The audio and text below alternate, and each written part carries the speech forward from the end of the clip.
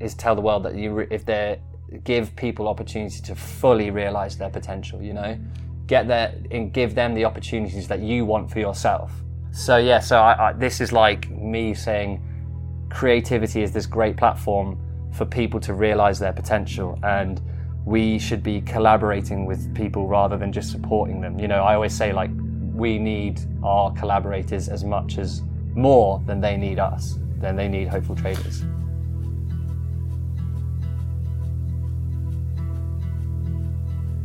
Welcome to Social Fabric, conversations with people about their passion and their interaction with the community. If you enjoyed this episode, please subscribe and share with your friends. You can find more episodes on socialfabric.ie or wherever you get your podcast. Can I call you up, oh Alice, on a Friday night? We could reminisce on old days and we could talk a while. Just sit and talk a while. So listen, thanks a million, first of all, to agree to this, because I'm sure you have other stuff to do on a Friday night, but it's only going to take us about an hour and then let you go back to whatever you have planned. Any major plans for tonight? Yeah, it's cool, man. No, well, firstly, I'm looking forward to it, so don't worry, it's not a chore at all. And yeah, I'm just going to a gig with a friend, actually. Nice. Yeah, well, one of the main reasons I wanted to talk to you about is because, as I think I mentioned to you in one of the emails, the Hopeful Trader was very much the inspiration for what I'm doing. Genuinely was. I remember buying a couple of hoodies for me and the kid. I'm actually wearing one today. And at the time I thought, oh, this is such a great idea.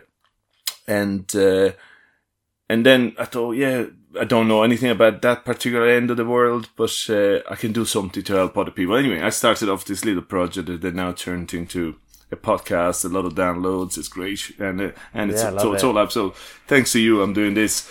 Oh, mate, that's awesome to hear. Thank you so much. So look, I'm talking to Charlie Wright, first podcast done over the internet. Hopefully it'll be good. But Charlie, I want to start with something. I want to start from homelessness. That's what I read a bit about you. We never met. Hopefully we will meet one day. But you feel very strong about this issue. Tell me why. So, I mean, you know, I'm not from an urban area. I'm actually from the countryside. But when I moved to London and started working after graduating from university in Bath, it was just something that was like so surrounding in my environment. You know, I was working in Soho in the middle of town, and you know, even the place where I worked, people who finished late would have to kind of sadly kick the person out of the front door. There'd be people like sleeping in our doorway and stuff. And you know, I'd always want to do something socially motivated, and I knew it would be good to kind of, you know, not sadly, but, you know, when it comes to engaging the public, it's good to focus on one issue. And for me, homelessness one seemed an obvious one because it's very tangible for a lot of people.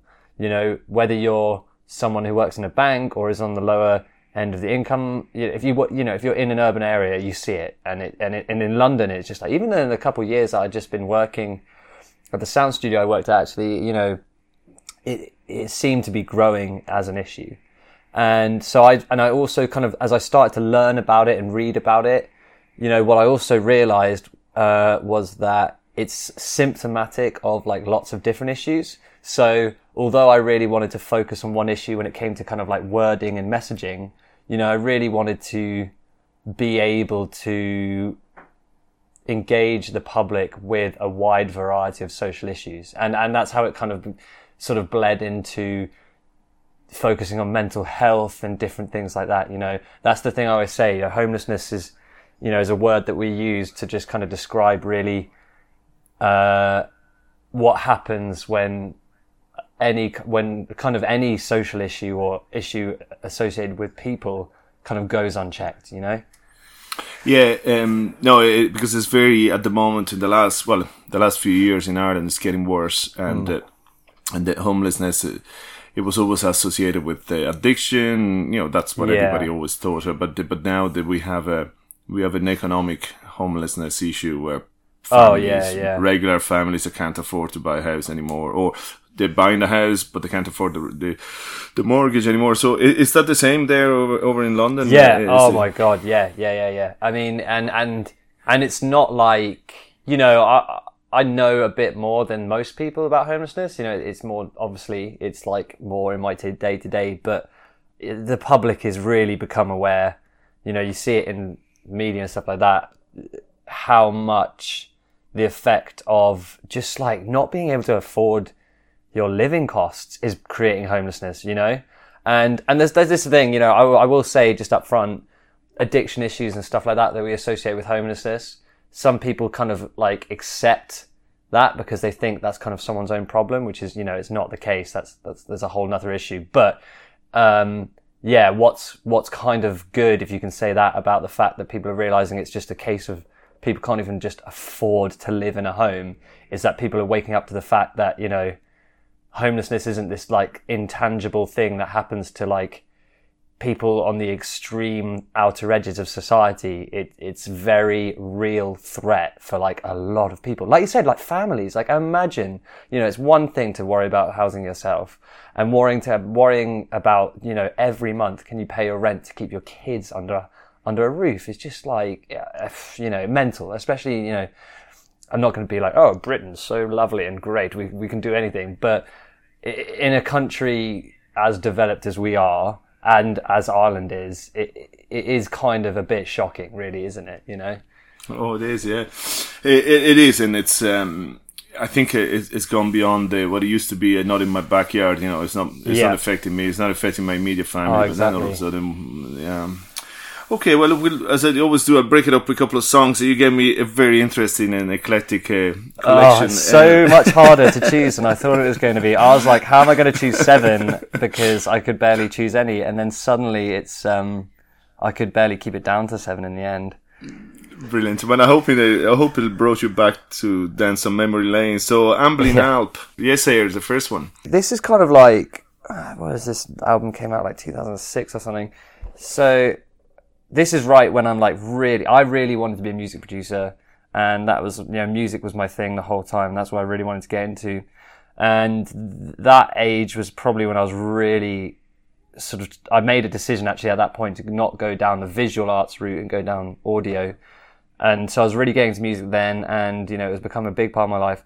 And a lot of people who kind of like start doing music technology and stuff like I do get into like really experimental stuff and really go down this path of very like alternative. And for me, I like alternative music, but I like alternative music with like pop sensibilities. And I just love, like, this song is just so upbeat and like motivating, and, you know, I never really read that much into the lyrics and stuff, but, you know, like it's, you know, it's almost like simplistic, and it's like, you know, stand up for yourself, son. And I don't know, I found it quite like, I enjoy like very obvious, like rousing kind of like choruses and stuff, you know, and that and this was like a tune that I just absolutely rinsed into the ground for many years actually.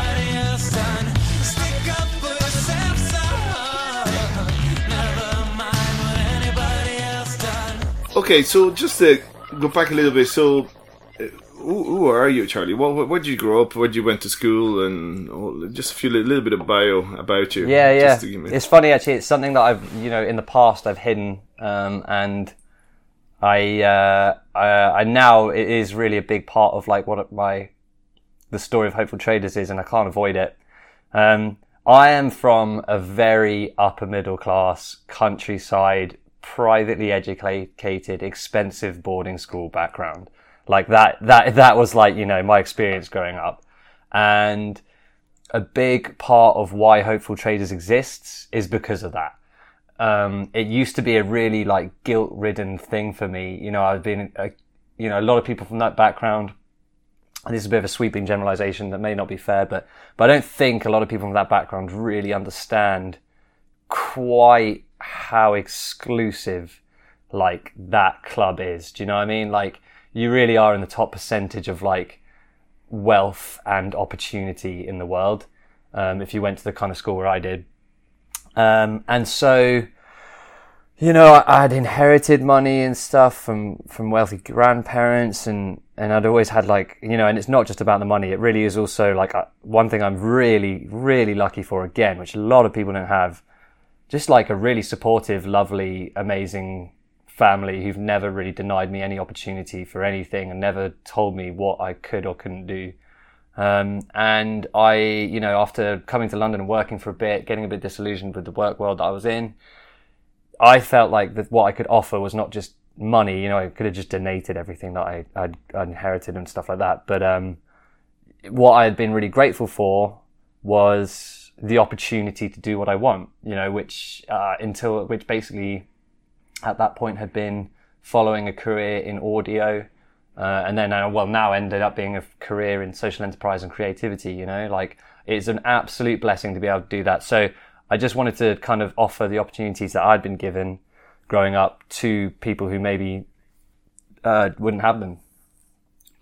That's great. I have met a couple of in my 50 years on this planet. I met a couple of upper middle class English gentlemen that I spent a few years living in India, and right. And we were in an expat community, and a lot of them were, of course, you know, private. It look lovely people, but what I'm curious about, why, I mean, you said you supported your family, so the expectations from it, like, well, your parents or your family weren't expecting you to be, I don't know, to go into whatever you're supposed to be going into. Is it banking? Is it no. It's, you know, like, it's funny, like, you know, in the last couple of years I've really come to terms with issues around mental health in myself, and through that I've done a lot of therapy, and through therapy I found out that actually I was very worried about my parents' opinion and whether they expected things from me, and that, but that was something that was completely just came about on my own end. Do you know what I mean? Like, probably because they had been, you know, there was always encouragement, and they were like, you know, when I told them I wanted to get into music, they were like, okay, it's going to be tough, so, you know, you really got to work at it, but they never, there was no concern there. There was definitely no pushing towards any other kind of industry. Do you know what I mean? And I didn't really actually appreciate that until I was a bit older, or like until I was kind of, you know, you get to 19, 20 when everyone's starting at uni, or even when you're 18 and everyone's leaving school, and you kind of realize that actually some of your friends are quite, like, their parents really do have a big role in choosing what they're going to do. And my parents their whole approach is, they're there for support if it's needed, but it's like kind of up to you to decide what you want to do, and they only really, the support is offered, not forced on you. Do you know what I mean? So I'm really lucky for that really. No, that's great. Yeah. No, again, I'm always any guest I had on, I'm always curious of like, we are the result of not just our parents, but our community, our schooling, our teachers. Mm-hmm. What did you can you trace back some influence when you were in school, like any particular person or teacher or friend that kind of started to inspire you on doing what you're doing now? Do you think there was traces back to school? I don't really know where, like, you know, we had some, like, I still have a lot of really great friends from school, and some of the teachers there obviously really fantastic. In terms of like the social aspect of what I do, I don't know, like, I don't remember where this kind of obligation to pay back the world for what had like been gifted to me. Like, I always just, that like feeling of I owe the world something and I feel motivated to give back to it has been there for such a long time, and I don't really remember where that came from. Creatively, I had, you know, a friend of mine whose dad was like really in music, and another friend who I still currently live with. It was me and those two other guys were the only guys who did music tech at our school. Like the kind of school we were at I'm surprised they allowed people to do music tech. Like it was seen, you know, anything other than pure art was seen as kind of a joke subject in terms of creativity. But it was just me and these three guys, and then this really great teacher called Dr. Ridley. And our classes for music tech were just like a lot based around our own kind of perceptions of music. There's a lot of discussion about music and creativity, and Dr. Ridley was just like really passionate about it. So that was when, like, I guess the creative element for what I do, or like my kind of thinking about creative process, really kind of started to come to be an important part of my life. It took me a very long time to really wrap my head around being creative. I really struggled with it for a very long time. You know, I still do really, but that's where the kind of idea that it could be at the forefront of something that I do with my life came to be, I guess. Okay, great. And you have this great song by LCD Sound System, Dance Yourself Clean. Yeah, actually kind of perfect that I was just talking about those guys I lived with, because one of them, Harry, was the one who introduced it to me, and then Tom, who's the guy I live with now. All three of us massively enjoy LCD Sound System. I've been lucky enough to go to a few of his shows, and it's just like, yeah, I was an anxious person who would avoid dancing at most times, but as I've grown older, I always kind of enjoyed stuff like this, you know, the slow build up and the big pleasing finish, you know, not giving away too much too early. And yeah, you see this tune live and it's absolutely stunning, like just such a great atmosphere. So yeah, just like a pure enjoyment track, do you know what I mean? Like, it doesn't really need to be thought about in any too deep a way. Walking up to me, expecting words. It happens all the time. Present company, accepted present company, accept the worst. It happens every night.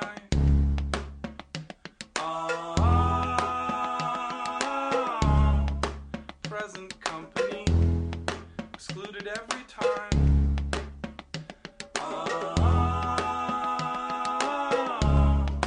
Present company, the best that you can find.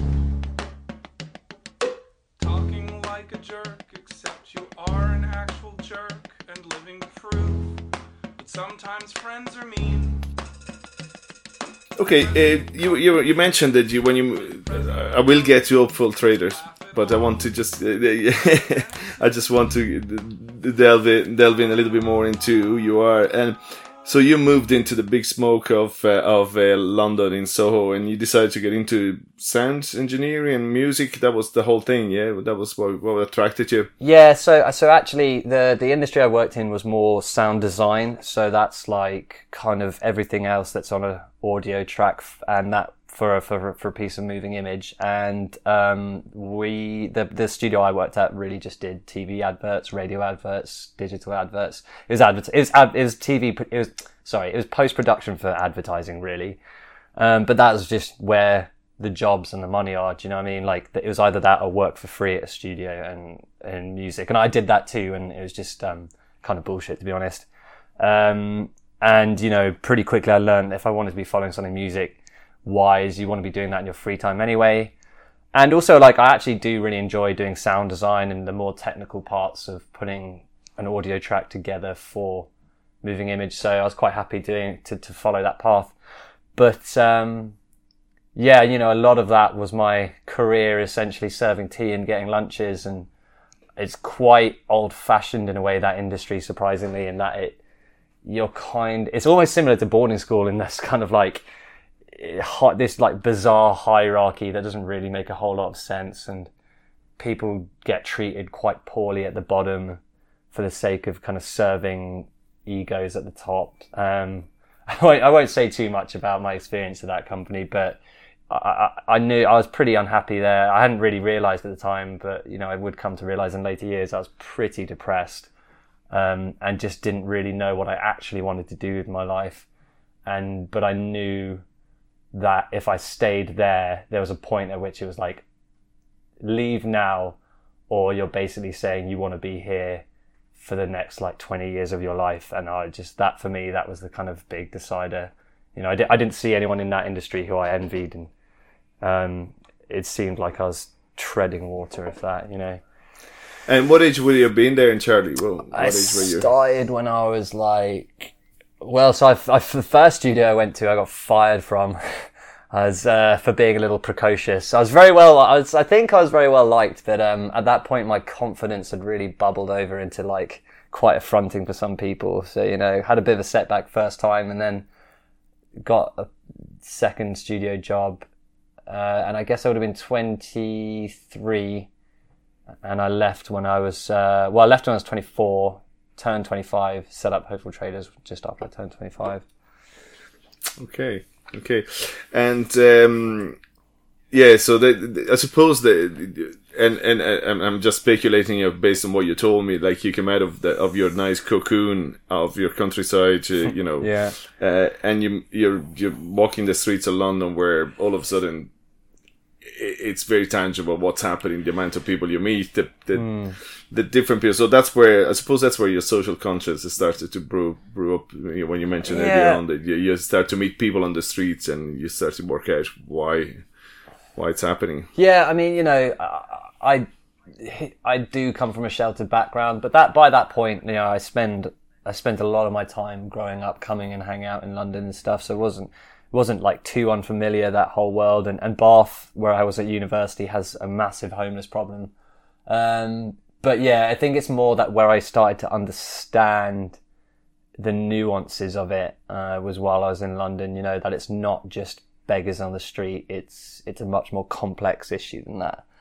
And yeah, like I had never really heard of the term social enterprise, but I just started to come across these projects or businesses that were based around raising money for something or raising awareness for things. Like actually, you know, initially there's a music label called Red Hot, who they actually make fantastic, like really great albums with a lot of alternative and indie artists with all original music or covers. And that's to raise money for an AIDS charity, which I think is also called Red Hot. But and there's another project called Yellow Bird Project, which was making t-shirts from designs from the similar group of musicians who would then raise money for charities through those designs. And those two kind of things were the kind of influence and inspiration for Hopeful Traders, really. And what I really loved about especially Red Hot and Yellow Bird Project is that is the first time I'd seen something creative, or like what the output was. There was no compromise on the quality of what was being made just because of the social mission. Do you know what I mean? Like, I think charity products and things around, you think of charity shops and like, you know, crappy tote bags that you get in rewards for donating or whatever. When you think of like social projects and these like the Red Hot albums, I mean, I really urge anyone to go and check out like Dark Was the Night, which is one of my favorite albums. And like, yeah, like, I mean, just an incredible bunch of albums that were completely original in their concept and not just didn't compromise on quality, but if anything, it seemed to like really rouse something in all the people who collaborated on it. Do you know what I mean? Like, it really like the mission seemed to lend itself to the quality of what was being made. Okay. Just tell me a little bit about Sufjan Stevens, Kazimir Pulaski Day. Who is on those albums, actually. Yeah, he... so my brother first gave me this record, my middle brother, which I guess would have been when we traded CDs and stuff. He bought this for my birthday. Great album. Come on, feel the Illinois. Kazimir Pulaski Day. I just thought it was just a really beautiful song, firstly. But then, like, you listen to it a couple times, and, like, then you actually, like, listen to the lyrics, and it's, like, it's just a very sad story. It's about someone who gets cancer when they're very young, and eventually dies, and it's sort of Sufjan is, like, singing from the perspective of her friend, or kind of like the sort of teenage romance or whatever. If I've gathered correctly. But, for me, there's a thing I think about a lot, which this kind of touches on, other than it just being a beautiful piece of music, which is just like the randomness of like misfortune, you know, like the idea of a childhood sweetheart essentially getting cancer and dying.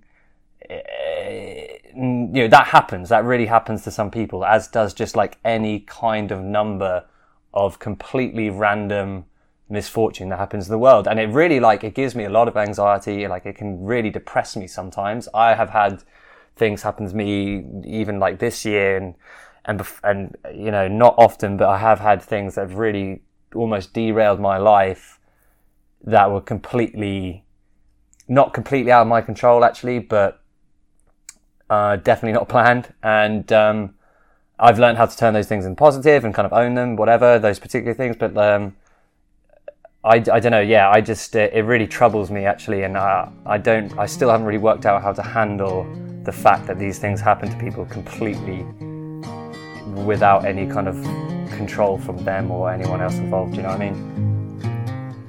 Goldenrod and the 4-H stone, the things I brought you when I found out you had cancer of the bone.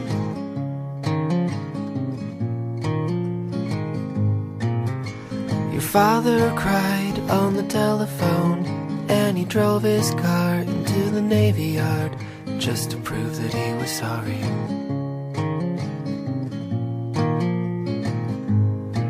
In the morning, through the window shade, when the light pressed up against your shoulder blade, I could see what you were reading.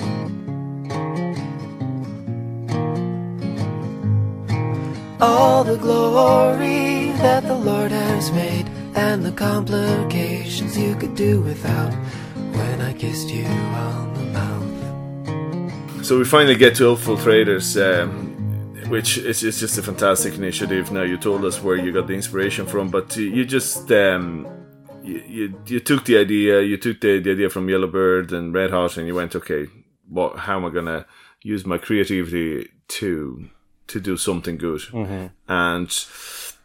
And so give me a little bit of an idea of the journey. I mean, that's the idea. And then how did you start to contact the artists? Tell us a bit about it, because I know a little bit about it, but I'd love the listener to know. So, I mean, I can't remember exactly coming up with the concept. I mean, like I said, Yellowbird and Red Hot had kind of influenced it. I didn't really feel like I was at a point where I'd be able to do a music project. You know, you really got to have like a lot of clout, experience, and also like set up money to do that. And it wasn't something I could do.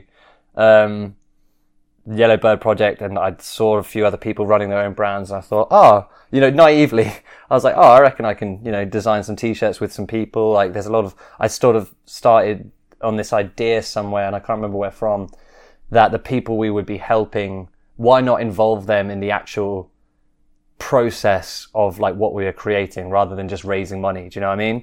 And I was chatting to friends about it, and I know there was a point where I was like, it's going to be too difficult to do that. And one particular friend of mine, I think Will, I remember very clearly being like, but that idea is so good, you can't not do it. And I was like, oh my God, this like middle class kid has got to go and find someone who's homeless or been homeless to approach them for this project. Like, this is the problem, I think, with a lot of our societies. Like, that kind of idea of interacting with someone like that actually seems quite intangible and intimidating. You know, like, who the hell am I to be kind of approaching someone for that?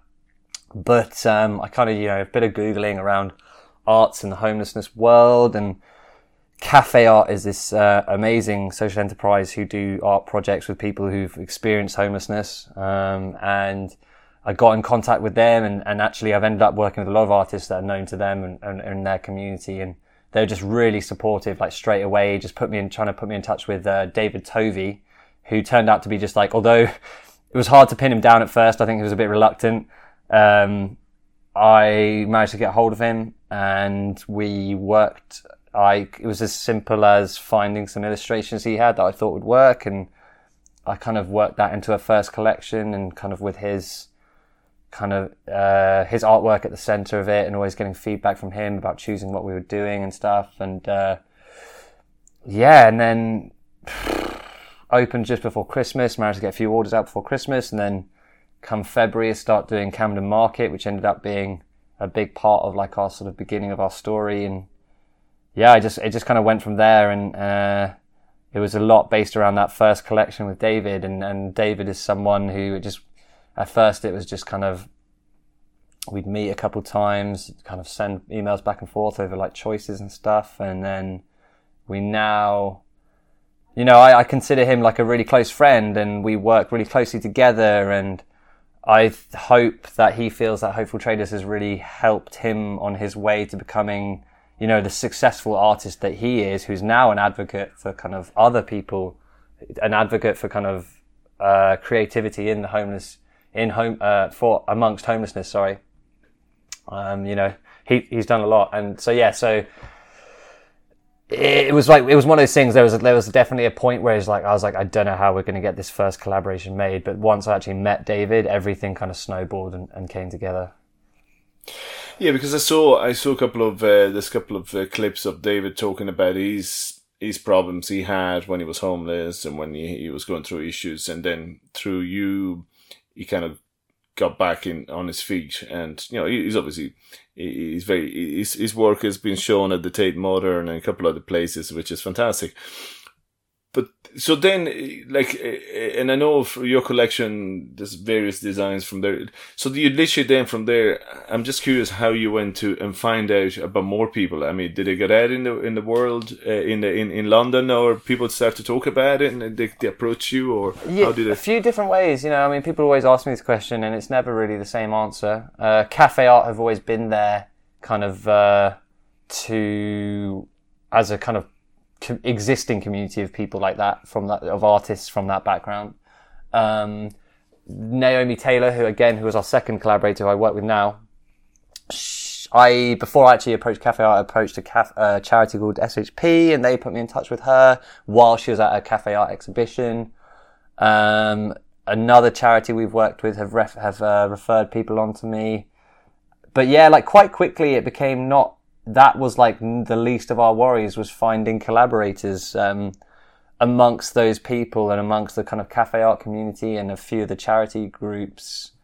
Our name had gotten about, and people are keen to create and put stuff out in the world. So yeah. And I guess that's what you're trying to do, what you're quite strong about, is the lack of community spirit. And you talked about that in a couple of articles I read, where you wish there was more community interaction. Yeah.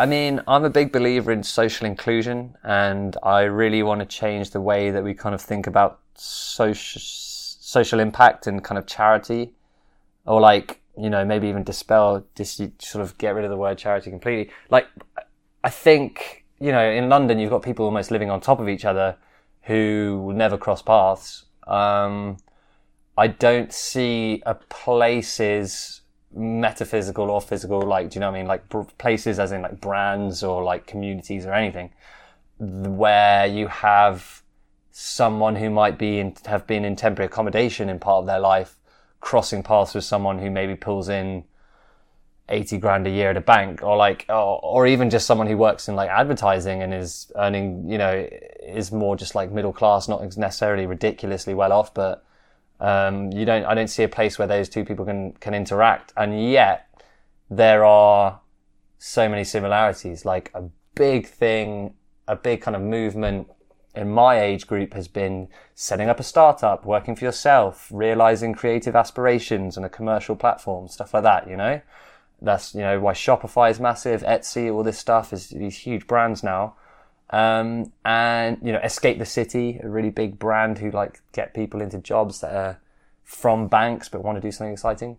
It's a really big movement amongst, middle class, wealthier people. But you go and speak to someone who's in temporary accommodation, or the artists we work with, they are also just as interested. I try and keep up a conversation. We can only do so much to support people, but I always want to know what else I could be doing to support them. And they're like, I want to know how to start a business. Like, what's the tax issues around starting a business? How do I get my work into a place where how do I set up a website where I can commercialize my work and sell stuff? Where can I link up with other corporate brands or whatever to sell my stuff? And it's silly that, not silly. It's actually great to know that there is this kind of creative or like entrepreneurial plateau on which everyone exists, no matter their background. Do you know what I mean?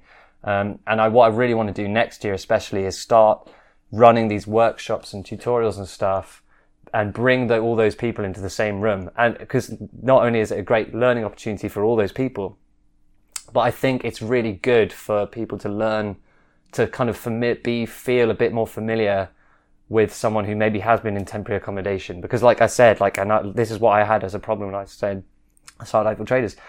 If you're like from a middle class background, like, and you see someone who's a rough sleeper or like, you know, from a very different world, it seems intimidating, and it works both ways, and it just doesn't need to be. And those two people, rather than, and you know, once a year, the more middle class person might donate to a charity that supports someone in temporary accommodation, but it's not that kind of giving isn't like really, I mean, it works for a lot of things, but it's not really, you're not really changing anything socially there. You know, it's great. You're like donating to them, being like, oh, well, hopefully that company will help them get a job at McDonald's or whatever. But what about, you know, you're not really giving them an opportunity to get up to the level that you're at, you know? And that's kind of what I'm interested in.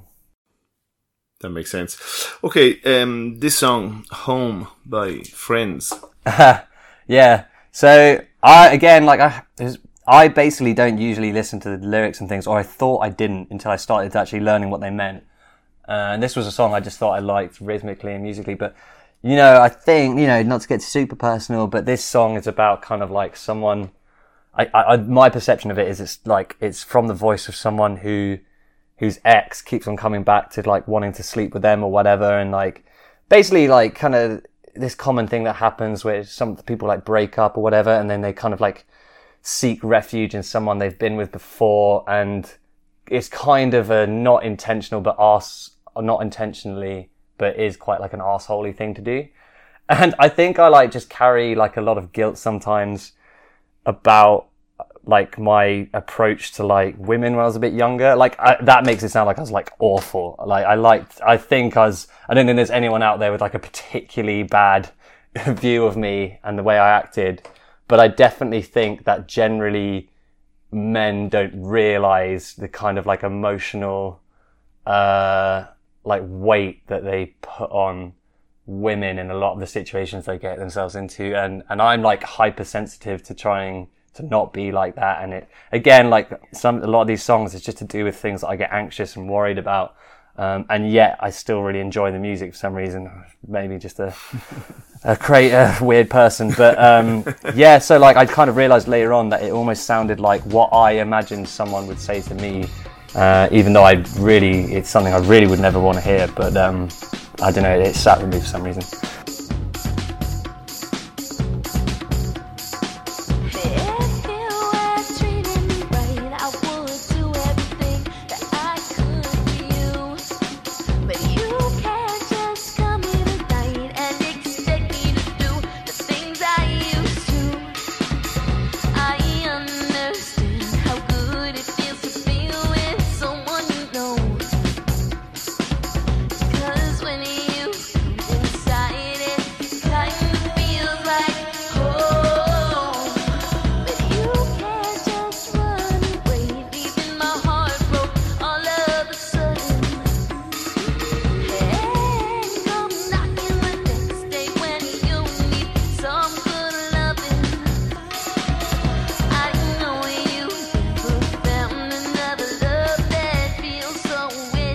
So you're on this hopeful trader journey. It's only just about 3 years old, but obviously, just listen to your the conversation here. It very much has become a vehicle for what you've set out to be, like the T-shirts and the hoodies and the brand itself. It's what you started with, but that's just become a vehicle for exactly what you mentioned, doing the workshops and social inclusion and so on. And it must be, but the journey through it, all the people you met, from David Tuvey and I forgot the other girl, I'm sorry. Naomi, and it has a few Naomi. You must, that through must be quite a hard journey to go through. To listen to their stories and spending time with them. Tell me a bit about that. Yeah, it's funny actually, because it's something that used to quite prevalently be in my mind a lot more than it is now. There's kind of, Hopeful Traders has kind of like, I mean, every year it seems to be that I'm kind of almost rebuilding, but there's definitely a point, and this is also a massive point in my life, where things changed in a big way. And that was a point in which like I had a nervous breakdown and kind of engaged with like a therapist and stuff like that, and identified a lot of my own issues, and realized that as lucky as I felt like I had been, I was actually beating myself up about it and stuff like that. Anyway, so before that, or even during that, it wasn't actually till a bit after I was kind of dealing with that issue, even when that happened, and a big part of why that happened is this idea that who am I? I was very depressed, like for a lot of my life I've been quite depressed, and like, but I always felt like, who am I to be depressed? Like, I come from like a wealthy, supportive background. I've had every opportunity anyone could ever want by the time I was like 20, And then I'm like there speaking with David, and like he has been through some times in his life, he'd be the first to tell you he's been to hell and back, and we're all, and like I'm just so lucky and glad that he came through it, because a lot of people don't. And Naomi has struggles, and Ray has struggles, like the guys all the guys we work with has struggles like anyone else. But yeah, like sometimes it really felt like I was just comparing myself to them, and I'd be incredibly unhappy, but wouldn't really allow myself to acknowledge the fact that I was struggling, because, like my story on the surface of it was not nearly as dramatic or tragic as theirs.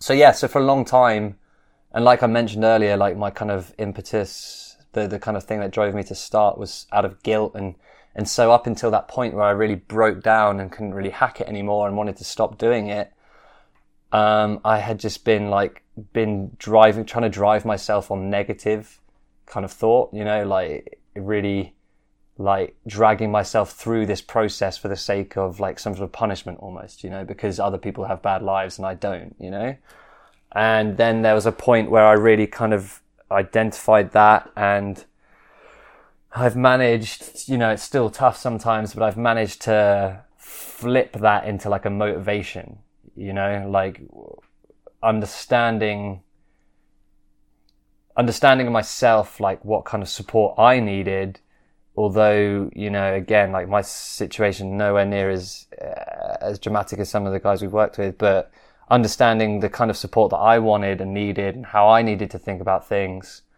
made me kind of realize that maybe I actually really could help some people in a really meaningful way. And that doesn't have to be a weight of responsibility. Like, responsibility is a funny thing. Like, I think we naturally think of that as a negative thing, as a burden, but responsibility I've like really tried to take on.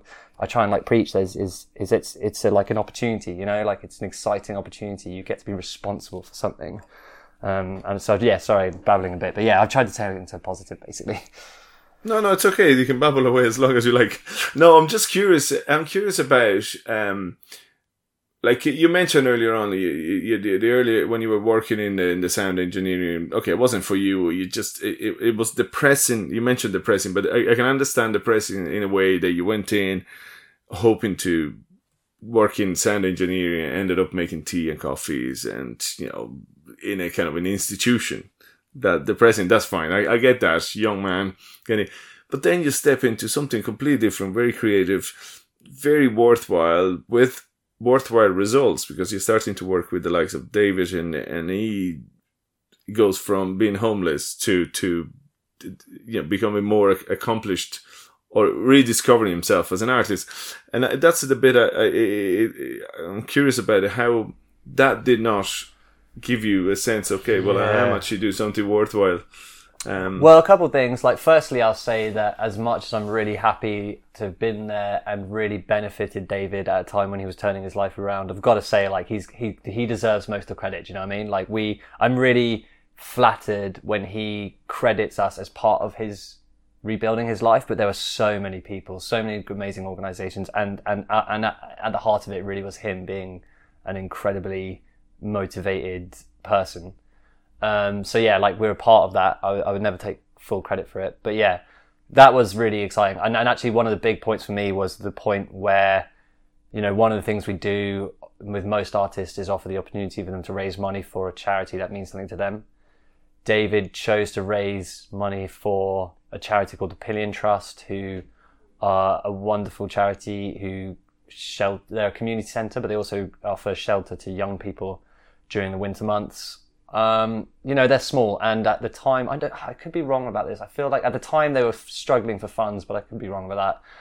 And over the course of about 8 months, we had kind of raised, I think it was just over $3,000 for them. And David didn't realize, because we'd been kind of building it up, and we hadn't added it all up yet, and we didn't realize actually how much we had raised.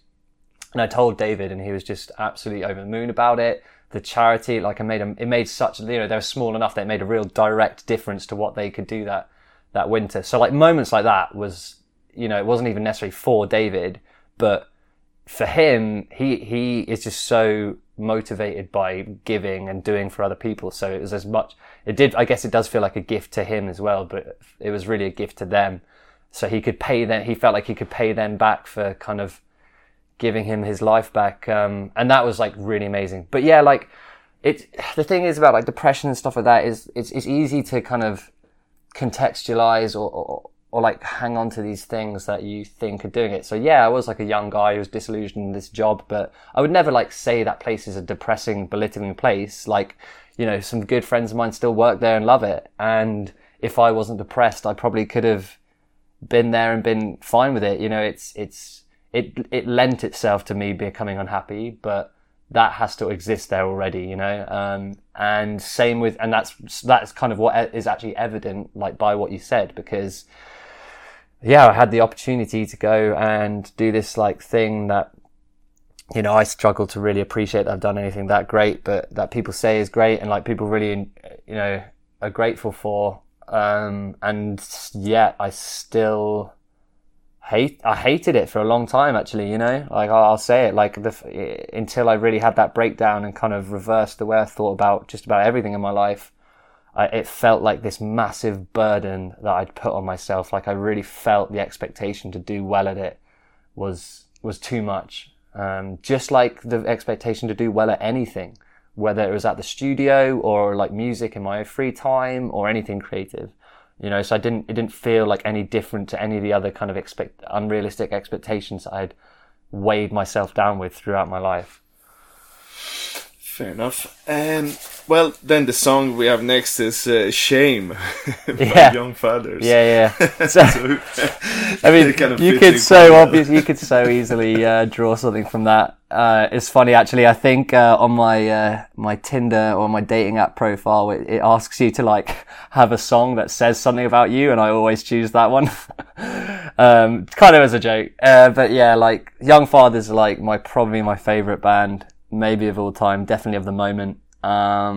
Just so different to anything else that's out there. And again, a bit like Ambling Out, in that this one's like a really high energy tune, but it's quite gritty. And yeah, I don't know, there probably is something in the lyrics that sits with me, but I haven't actually worked it out yet, to be honest. And I don't know if it is just about the shame aspect, which is the thing that fills my life quite often, but less so nowadays. Yeah, I really don't know what to say other than it's just like, I think they are kind of like the pinnacle of music at the moment, like so original, so energetic, and yeah, I'm a massive fan of theirs.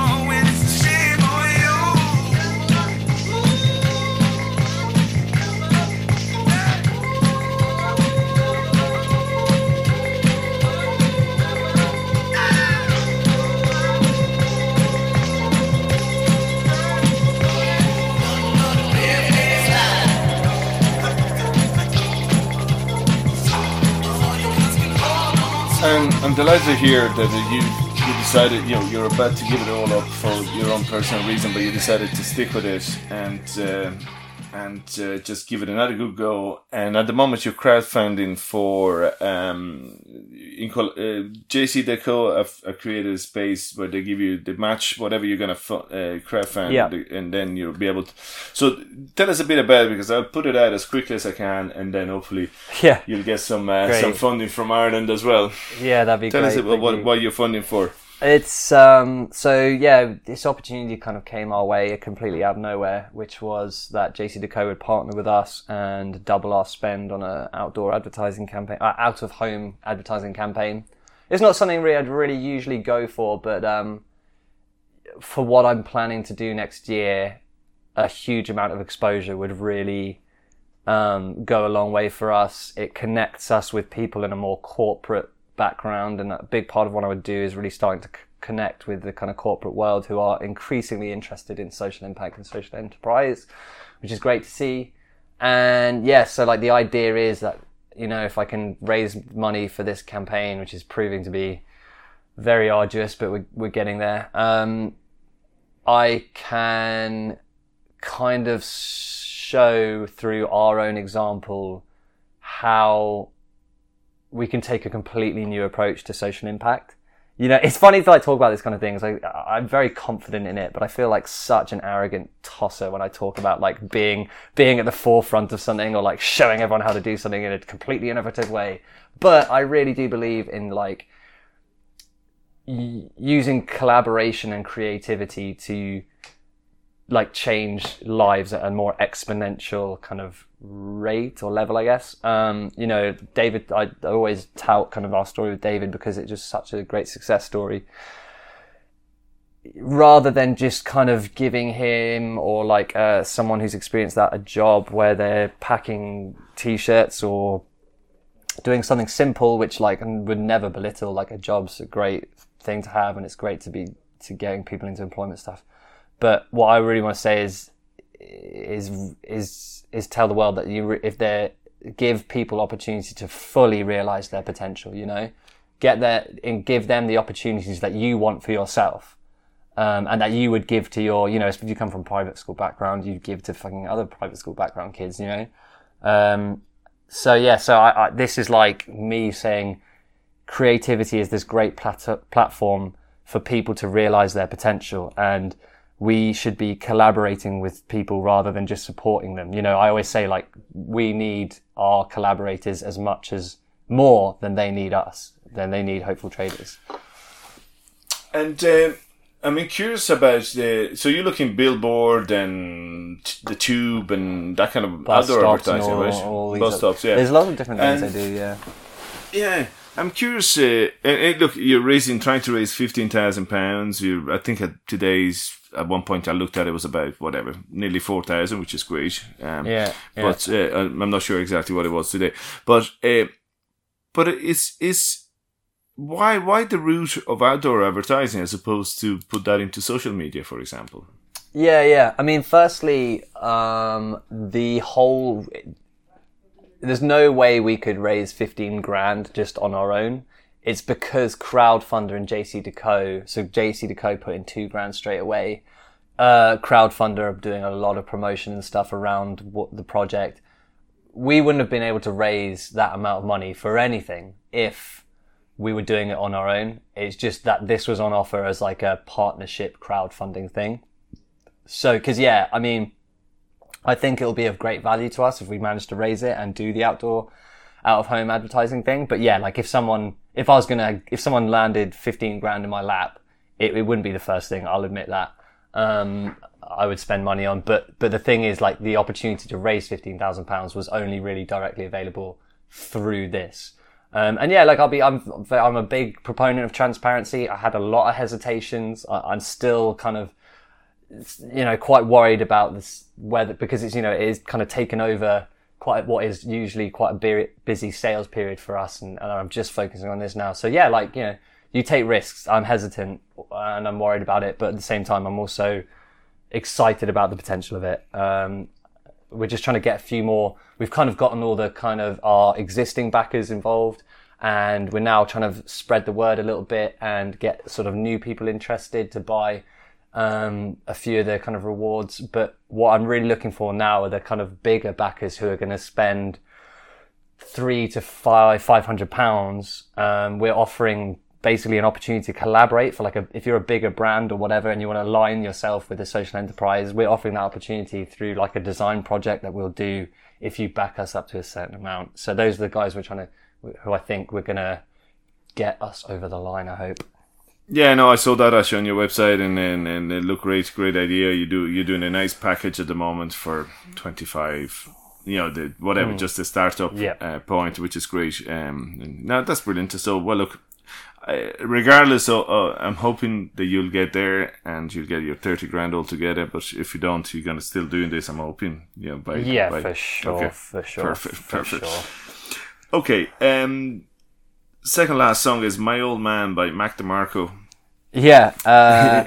So this one obviously a very tangible kind of meaning, but basically it's funny actually. So music's such a big part of my life, and I find it lifts me up a lot. But I actually can't really listen to it if I'm feeling down. But I also don't like being like when I'm quite depressed, and this could be for months sometimes. I don't really listen to any music. I just listen to podcasts, just so I just have some voice in my head, so I don't feel by myself. But I don't know. I just hate silence. But I can't. Sometimes music just sometimes I don't know how to describe it. Like it's almost like food tasting like nothing. Even my favorite songs just don't sound that good. But Mac DeMarco I can always put that on and enjoy it. I don't know what it is about it. It's quite I guess it's, it's light-hearted. He's one of almost non-existent number of people who are famous, who I actually feel like, I don't know, I almost would aspire to be in that kind of very teenage hero kind of way. Do you know what I mean? I just think he's great and he's a funny guy and he's a great musician. And then, so I really relate with him and then he released this song, which is, look in the mirror, who do you see? Kind of starting to realize you get to that. I think we're quite similar age, 27, 28. You get to that age where you're like, okay, I can see the wrinkles forming around my eyes and is that jowls? Are those jowls coming in there? So it was kind of really relatable. I really especially, and also being depressed and stressed, you can see it in your face, after a really bad year. And I find myself just around that time when this song came out, I was you just find yourself just looking in the mirror at yourself, really noticing a big change in you're not a young man anymore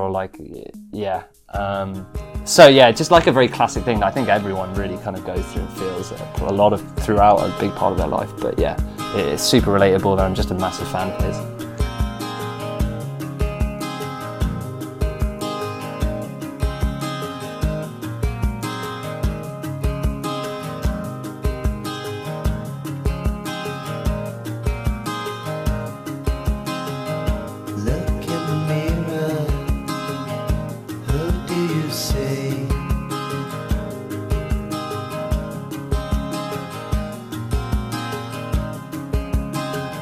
Someone familiar, but surely not me.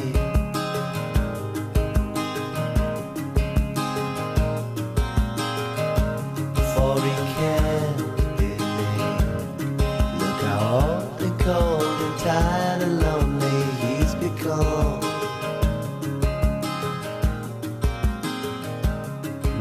Just as we're gonna finish it off, so just want to say to you, I put it out on our social media, and the reaction has been fantastic. People, I've been talking to a couple of new charities here.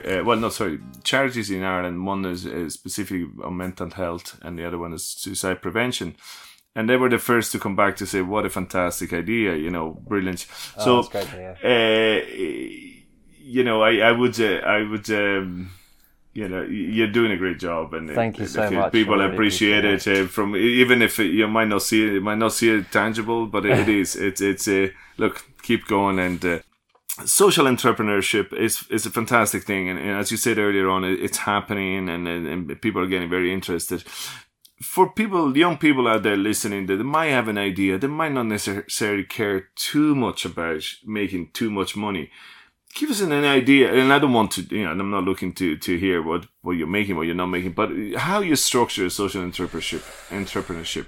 Oh man, I would actually, I am trying to set myself up as this kind of voice of social entrepreneurship, and I'm very, I'm proud of what I've done, but man, like, I have moved from structure to structure, and I think still finding the perfect one. I think there is like an opportunity to really build something, and if money isn't your sole purpose, that certainly helps, because it is going to be really tough. But that's not to say you can't find it incredibly rewarding and make sure that you are getting paid. I think one of the big problems was when I started, I felt like I didn't deserve to be paid, and that is now a problem 3 years on because of the way I set it up. I wrote a business plan that didn't include paying the one and only employee, essentially, or like full-time employee. And so I'm still kind of working in kind of having to kind of undo that. So yeah, just make sure. I think actually, that's actually probably one thing I would say and is worth really thinking about if you are a young person or anyone who wants to start social enterprise. Like, do not disvalue your time and effort and your expertise, because I think it's really common. Like I'm currently doing a course with the School of Social Entrepreneurs and part of SE UK. I make a real point of getting to know personally a lot of the other social entrepreneurs in London, and I have a lot of good friends in social enterprise, and almost all of them just do not pay themselves very much, or like paying themselves seems to get put on the back burner. And I can understand why, and it's really respectable that they're doing that, and I do it. I'm the same, but it's not sustainable. If you're going to help people, then you need to make sure your life and what you've got going on is stable, because you can't help anyone if you aren't helping yourself, and that's what I really suffered for, not just financially, but like mentally, and my, mental health and stuff like that, let it suffer, and the company almost died, So yeah, look after yourself. And I always preach when people ask me about volunteer opportunities and volunteering and how can they do something in their own communities to help people. I always just focus on what's achievable, It'd be great if everyone volunteered every weekend for 2 days, but it's just not realistic. You've got to be happy and enjoy it. It's got to be a positive experience. I actually think a bit of a aside that I'll just preach about for a second. One thing I have a real big problem with is the way that charities have basically, people who work in marketing and advertising for working on charity contracts have basically made doing good into a real guilt-ridden chore. And I think we are now trying to, the social enterprises are really trying to turn that on its head. But it's caused a lot of problems, I think, in the way that people approach doing good. Like, they feel like it should hurt or be some sort of compromise on your part. And it doesn't have to be. It can be a really great, enjoyable, rewarding thing. Okay, that's great. That sounds good. This is the last thing I always ask everybody before we play the last song is a couple of words of wisdom. And you, young man, I'm sure you have loads of words of wisdom for anybody listening. Oh, man, there's a quote from Steve-O I heard from Steve-O from Jackass once that's so good, and I've completely forgot. Oh, yeah. This is I hate quotes usually, but this is one of the few that I've remembered. And he got it from somewhere else, obviously. He was just like, luck is like half preparation, half opportunity. It's a bit cheesy and simple. Basically, what he's saying is, luck is not just a case of randomness. If you're prepared for the opportunity when it comes, then you will, be fortuitous in the outcome. Do you know what I mean? So, yeah, there's some things where there's 50% of the world is kind of out of your control, but there's a lot that is also within your control. So you just got to be ready to kind of take advantage of the opportunities when they come. And because sometimes you may only get one. Like I said earlier, a lot of people we work with, they don't get many, and I've had so many. Sounds good. Okay, so we're gonna leave with the last song, which is a Method by TV on the Radio. So this, I guess, if I don't really like saying I have a favorite artist or whatever, but historically these guys have really, this is a band that I've listened to kind of religiously since I was pretty young.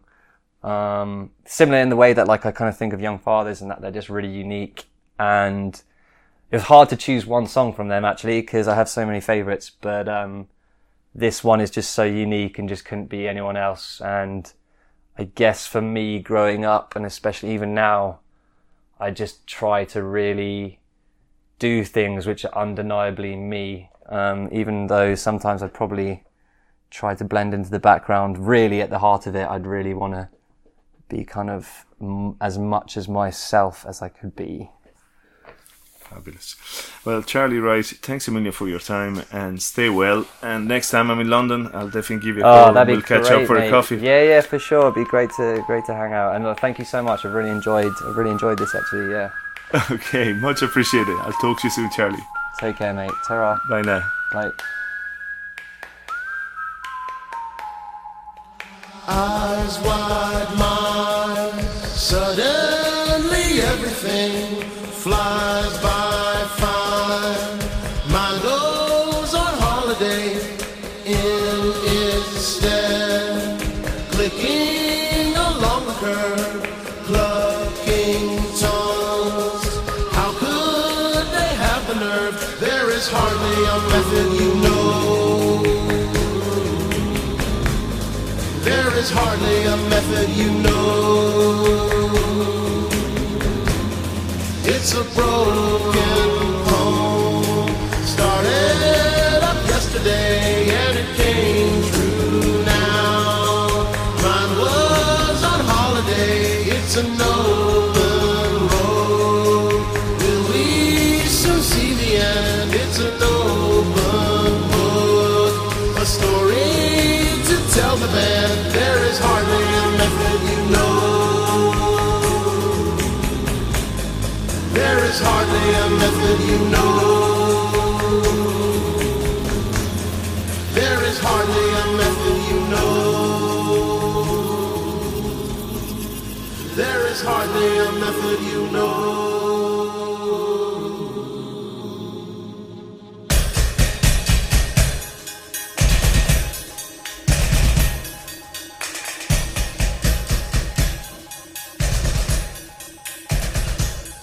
I'm a storm.